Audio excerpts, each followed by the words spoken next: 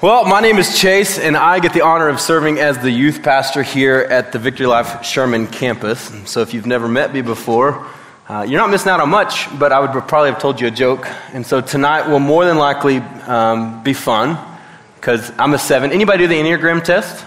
Any Enneagrammers? Okay, well, when you catch up with the rest of us. Just kidding. Basically, the way that I'm wired is I like to have fun. I like to be the life of the party as long as I can be in charge of the party. And at any moment, if somebody says, hey, you want to go on a last-minute trip, count me in. So that's me in a nutshell. No, I'm excited to be here tonight. We're in the series currently of Church of Influence. And so when I got asked to kind of step in this Wednesday and speak just through my heart on what it means to be a church of influence and kind of what I see Victory Life Sherman doing and being a part of, and how we can be a church of influence, man, I really got excited because I believe that a lot of our influence gets stunted by some of our excuses. And so tonight will not be a hard message at all. I'm not talking to you. I'm 100% talking to myself. But if anything hits home, give me a woohoo or a preach it white boy or a shake your hanky at me. Do something that makes me know this is landing with at least someone.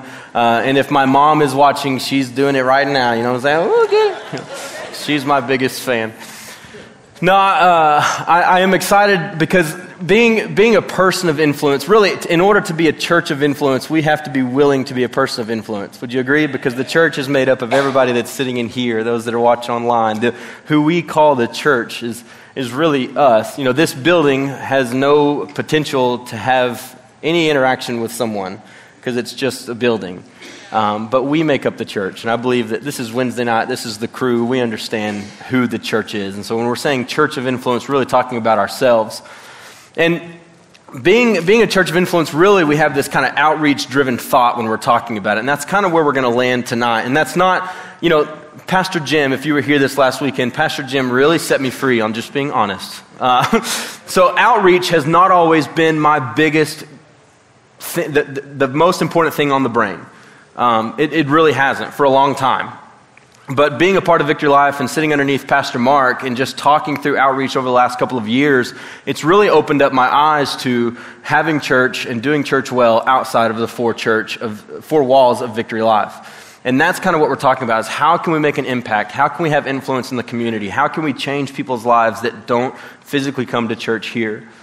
And I had an opportunity this summer. I went on this long road trip, and I've told the story before, and there was a lot of funny things that happened, but we were coming back home from Montana, and we had landed, we kind of made a roundabout way and went through Salt Lake City, Utah, and did some fun things there, and drove down through Albuquerque, and it's the wee hours of the morning in Albuquerque, and we pull into a gas station to fuel up on coffee and all the good things that really carb overload you back into a nap, but in the moment it felt like a good idea.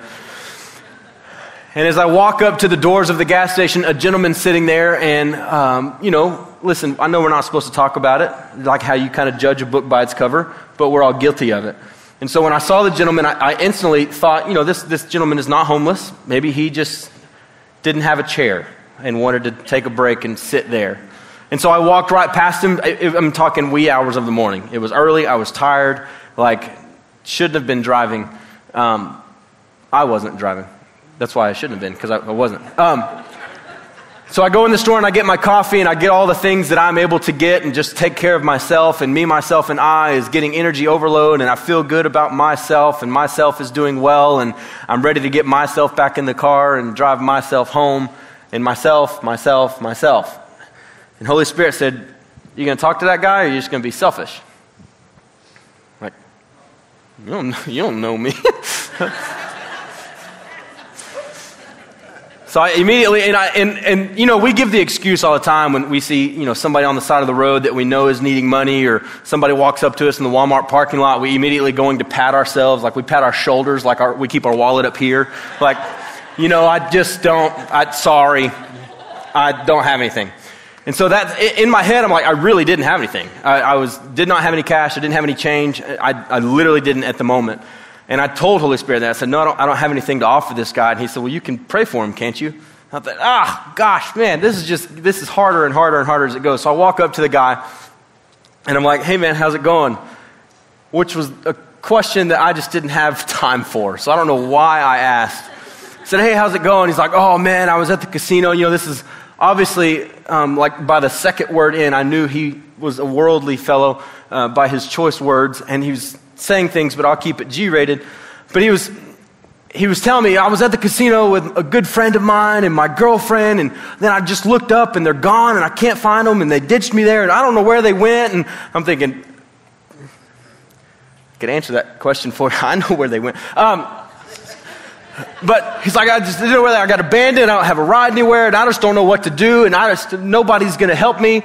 And I was like, man, I literally can't help you other than to pray for you. Can I pray for you? You ever watch Remember the Titans? And Gary Bertier's at football camp, and everybody's waiting on him to get off the phone, and his girlfriend's like, say it.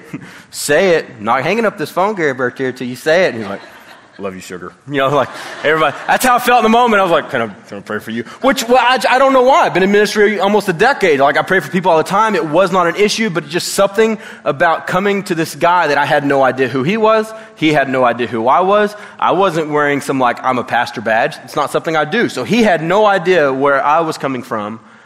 And I could tell that this guy had a rough evening. So I literally just said, can I pray for you? Because that's all I have to offer you. He's like, man, you don't have any money. You're like, can't give me a taxi or nothing. I'm like, no. Like, but I can pray for you. He was like, well, I guess if that's all you can offer me. Like, this is not a negotiation. Like, I have one thing. It's really how it felt in the moment. It's like, here I am putting myself out there. I was almost frustrated that he wasn't just like, yes, please, Pastor, Reverend, Father Hall, pray for me. But sometimes that's how it goes. Sometimes that's what being a person of influence looks like. And my prayer for him was that wherever he needs to go, whoever he needs to come in contact with, and for him to be safe, for God to line it out. That's all I had. Because I'm just going to pray for the right people to come in your path. I'm going to pray for the right things to be said to your girlfriend to make whatever happen. I'm not in that story. Don't want to be. And I'm going to pray that you stay safe because you're in Albuquerque, New Mexico at like 3 or 4 o'clock in the morning. And he's like, all right. But it got me to thinking as I was preparing a talk tonight for Church of Influence that so many times we are stunted by our excuses. And I could have literally said, like, the influence that God wanted to have on that human, that man, that person that God created, God wanted to have a moment with him. And his influence could have been stopped by my excuse. And we've got to learn to be enemies of excuses. It's so important. And by enemies, I'm not just talking about we got to learn how to overcome excuses. But we have to be enemies of excuses. Because people of excuses will never be people of influence. I believe that. I believe that if we just live our life in this excuse world, and I talk to my kids all the time about excuses because I believe your life is successful or unsuccessful based on the amount of excuses. I believe that New Year's resolutions are successful or unsuccessful based on the amount of excuses. But I also believe that if we're going to be a church of influence, we can't be a church of excuses.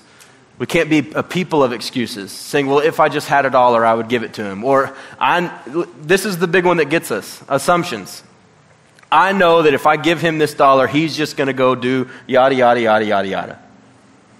That's an assumption that we've created to where we just have to trust God. And I know, listen, people, I don't love that answer either. Like when you come to a good friend, you're like, man, I'm just dealing with things and my life is falling apart and I just need an answer and just trust God. It's like, I need something now, man. But I do believe that. I believe that if we just got outside of the excuse of whatever assumption we've created in our head, because that's really where excuses come from most of the time. Well, I don't have the time. Okay, well, your Netflix history says that you do have the time. You're just not prioritizing it properly. So I think there's things, if we really evaluated our life, which is not fun, it's really not. If we evaluated our time and said, if I just had more time, or if I just had more money, or if I would just quit eating out every meal and save some money, maybe I could give more. You know, there's so many things that are a little painful when we really start thinking about how can we be more of an influence. Maybe you have a fear of public speaking and you thought, man, I could never lead a life group because of public speaking. There's no way I can speak in front of somebody. Maybe God has given you a musical gift or a musical voice to be a part of one of the pop-up churches that we're talking about doing around the community and reaching more people through this pop-up. Or maybe it's doing a foster care training. Maybe you're a foster care parent and you want to be a part of these trainings or respite care, but you have all these excuses in your head of, well, I've been there, done that. I did my time. I was a foster parent. We adopted 2 kids out of the foster care ministry, and I've had those thoughts before. People come and ask us all the time about foster care and questions, and there was a point to where I was so done with it because of all the legalities. I had that mentality a little bit of, man, I put in the time. I have 2 beautiful daughters, and I just want to be happy with them. But that's not what God calls us to do. God doesn't just heal one person and go, I'm done. I put in the time. We're going to look at Exodus 4, 10 through 12. And basically, I put the scripture reference up there if you want to take a picture of it or whatever. I'm going to give you the condensed, I only have a certain amount of time version of it. But basically, there's a guy named Moses, pretty impactful guy in the Bible. And God calls on him and says, hey, you're going to go to the leaders of Egypt and you're going to let them know that I'm going to free the Israelites. He was part of the Israelite fam, and he was like, hey, this is what I want to do. And God's saying, hey, I want to free these people. And Moses gets put in a position to where he can go before the higher government of Egypt and say, hey, God's going to set us free, and God's going to use Moses in this situation to do some miracles so that the Egyptians believe him. But in conversation with God, Moses basically says, well, God, I don't speak very well. I stutter sometimes. Even in conversation with you, even when I'm talking to you, I have a hard time finding the words to say. This is Moses' response back to God. Immediately has an excuse. But I just don't know what to say. I don't have the words. I can't, yada, yada, yada, yada, yada. Excuse after excuse after excuse. And I love God's response. He says, who makes a person's mouth? Who makes a person's mouth? Then he says this, who decides whether people speak or do not speak? Hear or do not hear? See or do not see? I just feel the sarcasm in this question. Is it not I? The Lord, like, you're talking to, is it not I? Then he says, now go. Shoo, now go. I will be with you as you speak, and I will instruct you in what to say. Listen, even Moses, somebody that like made the top 10, like made the Bible, he's in it. I'm not in it. You ain't in it. He made it. He's a pretty important guy. Even Moses had excuses. But when God said go, he went. And I think we can fill in the blanks on the story and what happens. But I think there's so many times to where we simply just have to do what you can do. Just like the guy in Albuquerque, I didn't have a ton of money to give him, or I literally didn't have the time or even really the know-how to call him an Uber. Like I hear people doing, I should have just called him an Uber. I'm like, I don't know how to do that yet. I could have learned. I could have taken an hour and figured it out, and then he would have had my credit card information, and it would have just got weird. But all I had to offer him in the moment was prayer. Sometimes you can just do what you can do and trust God to do what you cannot do. There's so many things that we cannot do that we have to trust God with. And it's so important. If we're going to be a church of influence, we have to make sure that God is at the very center of what we're trying to do. We have to make sure that we're not trying to be a person of influence so that our name can be on it or that our church name can be on it, but so that when we're a person of influence, Jesus is immediately noticed. So when we do a pop-up church, we're not just trying to add more bodies to chairs. We're not just trying to add more campuses. When we do foster care ministries, it's not just so that we can just make the paper. Victory Life Church made the paper, and we hadn't even really started. We just had a conversation about foster care ministry stuff and how we're going to get involved, and all of a sudden we're in the paper. We're going to trust God to do what only He can do. And a result of that will be good things. The church will grow, people will grow, lives will be changed, families will be changed. But if we can do what we can do and trust God with the rest, nothing else matters. I'll say this, I guarantee you that Jesus doesn't really care if His name is on a plaque. He just wants people's lives to be changed. And I really believe that.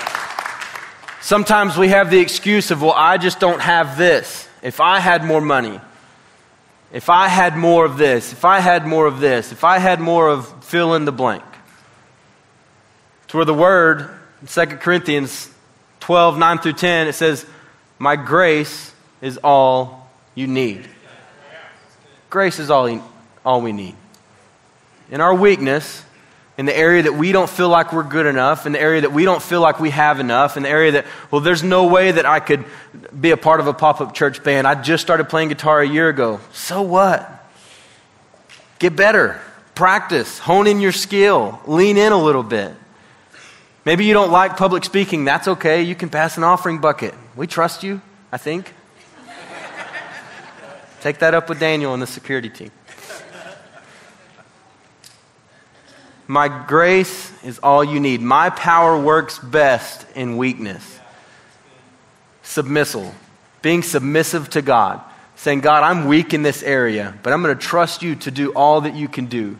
Talk about the level of influence. If, I'm trying to give the best example I can, but there's some times to where, okay, so I went to the gym this morning, trying to get back in the gym, right, trying to do this thing. I go kind of sporadically, but today was one of those days that I made it. And I was there for about 30 minutes, and I felt bad because I'm like, man, I've got to go. I wanted to spend some more time there, but my body's just not conditioned to what it used to be. An hour and 15, spending a little bit more time in the gym. And I was, naturally had this talk on my brain. So I thought, you know what? 30 minutes is better than 0 minutes. Prayer is better than no prayer. 75 cents to somebody is better than no cents. The smallest impact could make the biggest influence of the kingdom in someone's life. Go ahead. Even the other day, because I knew I was speaking, so this has just kind of been on my brain for a week or two. I was driving, and I'm not the guy that it's my first response to stop and give somebody money on the side of the road. That's just not my first response. If I'm driving and I notice them, and I'll do it. But it's not just my first response. Can I be honest? Is that okay? I know, how dare I stand on the stage and talk before you? You've never done that before, ever, just driven right past someone.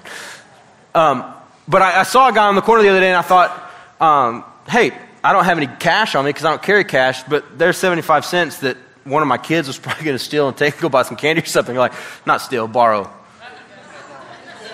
But it's really stealing because they don't ever give it back. So I was like, hey, here's 75 cents. And I had to do kind of like the drive-by because the light was green and there was people behind me. So I was like, hey, man. I didn't want to throw it at him. So I handed it to him. I was like, hey, God bless you. Jesus loves you. And I had to keep going. Even the smallest touch, maybe. If I could just trust God to do what He can do, maybe that one sentence. God bless you. Jesus loves you. Here's some money. Please don't do anything bad with it. That's not in my control.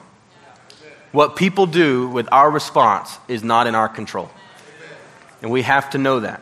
People's opinions shouldn't matter. If we're doing what we're doing for the namesake of Jesus, nothing matters. Nothing, no opinions, no responses, nothing.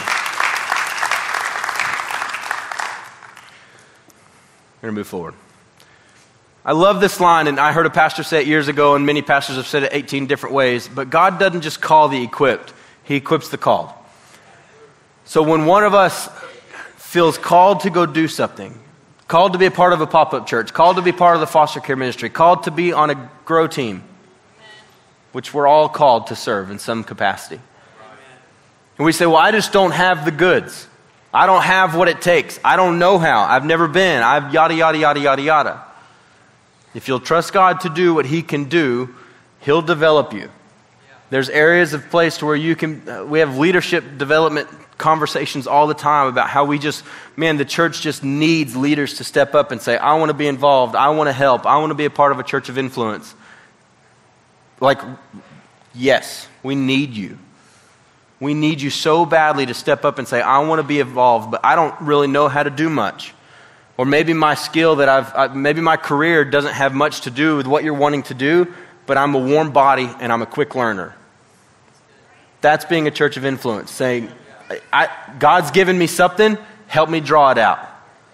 Because that's kind of where I was. I had a conversation nearly 10 years ago about being in ministry. And it was either come be Jacob Sheriff's intern and learn from him and just do the most random things for a long time and learn and have hands-on ministry, or go to Bible school. In my head, I had to go to Bible school, because I had to have a piece of paper with my name on it, and I had to walk across the stage. And listen, college is great and it's awesome, but that doesn't qualify you for ministry. Being submissive to God qualifies you for ministry. There's so many conversations that I had with my parents. Like, I don't know what ministry looks like. I just know I'm supposed to go. Like, I just was so unhappy doing what I was doing, and it was a good thing. I just knew that I wasn't where I needed to be. You ever have that feeling of like, I love what I'm doing, and it's a good thing, but I know if I just said yes to God and go here, man, it would be so much better for me. And that was a hard conversation, because I didn't know what it looked like. I wasn't equipped to be a youth pastor. I was living in sin, if we could be honest. I was in that like young adult college age stage where I was figuring things out and having a really hard time just trusting God all the way. And Jacob Sheriff grabbed a hold of me and he was like, you can do better. And in order to be a church of influence, we all need to let God, you can do better. Because he wants to use us. He wants to make an impact in his community. But in order for us to have influence, we have to have integrity. Because our integrity impacts our influence in a big way. In Romans, and I'm going to read this in the Message Bible because I spoke this to our teenagers in youth last week or the week before. I love the way the Message Bible puts this. It says, so here's what I want you to do. God helping you. Take your everyday, ordinary life, you're sleeping and eating and going to work and walking around life, and place it before God as an offering. Embracing what God does for you is the best thing that you can do for him. This is the part. Don't become so well adjusted to your culture that you fit into it without even thinking. Instead, fix your attention on God. Now listen, I don't believe that this is talking about like what we wear, like trendiness, or maybe even what kind of phone you have, or like keeping up with current trends. I think that's okay. But I think we're keeping up with culture, keeping up with the world, talking like, acting like, watching like, listening to, speaking like, demeaning women like. There's so many things that culture is doing and changing to where we don't want to fit into it without even recognizing it. We've got to get back to living a culture life based on the Word of God and founded in Jesus. So important. Because if we duplicate culture, how will we ever impact it? Because if we look and sound and talk just like the friends we're trying to get saved, how will they ever believe us? Let's get real. If we're at the bar on Saturday night cutting up and having fun and feel convicted about it before we go home and say, hey, you want to go to church with me? There's not going to be a lot of impact and influence there. Sorry. Integrity has many, sorry, I know I'm kind of moving quick, but integrity has many different definitions, and it's simply doing what you say you're going to do when you say you're going to do it. It's kind of a leadership principle. You know, being in the church world for close to 10 years now, there's a lot of leadership training, a lot of leadership development, and a lot of different opportunities to sit under really great leaders, and this is one of those things. It's don't overpromise and underdeliver. And I believe that's us as Christians, is that we can't overpromise something and then underdeliver that. We can't be a church that says, hey, we're gonna do these great things, and if you get involved, your life will be changed, but then underdeliver. And by church, I'm not talking about Victory Life and the staff. I'm talking about all of us collectively. I don't ever know how to cough with these mics, because like I know it's there. So I got to do it again. It's going to hurt. Okay. Leadership principle. We can't expect someone to do something that we are unwilling to do. You know, I've heard this a lot in the church. Well, if the church would just do this, well, if we would just be involved with this, if we would lean more heavy on this, you know, you notice people always say we when they really don't want to do something, but they want you to do it. Like, hey, have we cleaned the bathrooms today? I don't know, did you? Like, we can't be the we church. We can't be the people that say, well, I just wish that we would get more involved. Go do it. Go show up and serve. Take a team with you. You have permission. Listen, it sounds like I'm talking at you. I'm talking to us because I'm a part of this church too. I'm not just on staff here. I'm a congregant here. And I believe in this church, and I believe the impact that it can have, and I believe the influence that it can have in this community because we're a people that are willing to step up and do something about what the Bible says to do. And I believe that when we open up the foot of pop-up church or foster care or whatever it may be, Master Key Ministry, whatever we get involved in collectively, and as long as God is there and Jesus is at the center of it all, man, the lives that we can touch is uncountable. Is uncountable. I can't expect my kids to pray if I don't model prayer. I can't expect my kids to be givers if I don't model giving. I can't expect my kids to love outreach and have a heart for outreach if I don't model that. I've had to have that conviction because that's not my first thought, is who can we touch today outside of our world? Who can we pray for outside of our world? But we've been talking about it more collectively as a family, and we started the Bible in a year. I've got kids all the way from 13 to 4, and we started reading the Bible in a year, and sometimes my 4-year-old shepherd is like playing with Lincoln Logs, but he's listening to it. We're reading the word out loud, and we're doing that collectively as a family. And we're talking about outreach, and we're talking about how we can make an impact as a family. And something like, as a dad, you know, because as a dad, like I joke with my kids and tell them, like, you know, I'm the strongest guy in the world. You know, you tell, like, Shepherd's like, how did you pick that up? Buddy, I've told you for years. I mean, you're 4. I've told you for 4 years that Daddy's the strongest guy in the world. Like, we joke with things like that, and like, we got to be tough, right? But Daisy, my 7-year-old little girl, she showed me a picture the other day that literally I was like, so proud of you, Daisy. Like just weeping because it was unprompted. We didn't ask her to do it. We didn't talk to her about it. But they draw these little like day in the life of Daisy, like journal things at school. And she just draws a picture and then she writes a sentence of what she's drawing and just kind of a fun recap. And really it's a great way to pick your kid's brain. Like you want to know what they're thinking? Say, hey, just draw what's on your mind. She drew, I don't know, you may not do that. But she did it. And I want to show this picture right here. And it's like Mozart. If Mozart was a drawer, painter, artist, this would be Mozart. Okay, so this is Daisy. Everybody say, hi, Daisy. That's weird, don't say that. She says, hi, I'm Daisy. Do you need money? This person here, I don't know who, but they're the one that needs money, says yes. I'm going to read you the sentence. She said, it's important to save money because the people that are homeless are the ones that are foodless, and maybe you could help me give them money. Something like that. This picture brought me to tears, y'all, because we don't talk about that a lot. But she goes to a church that does. She's in a kids ministry that has great pastors and great leaders pouring into their life. She has such a heart for people. And nobody asked her about this. They weren't talking about this in school. They weren't talking about this with classmates. It was just like, she's been carrying this Ziploc baggie around with change, and it all clicked. I thought she was just like hoarding for an ice cream. I don't know, like, you know, kids just like, hey, Mom, can I do the laundry today? And then you see them like walking through the house, ching, ching, ching. You know, I thought that's kind of was the situation, but now it all started clicking. And when it clicked and it all lined up, I was like, Daisy, have you been saving money to give away to people? Yes. Like, oh my gosh, it just broke me. Listen, whether she knows it or not, she's an influence in my life.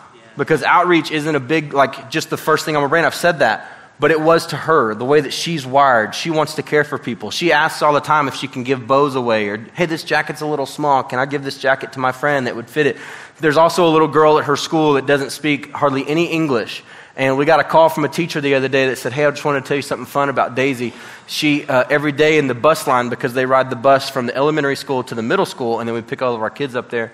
She said, hey, every day in the bus line, Daisy has been standing with this young girl and making sure that she gets on the right bus and sits with the right people. And she teaches the young girl English, and the little girl teaches her Spanish, and they communicate. Y'all, she's 7. Like that, we had no idea.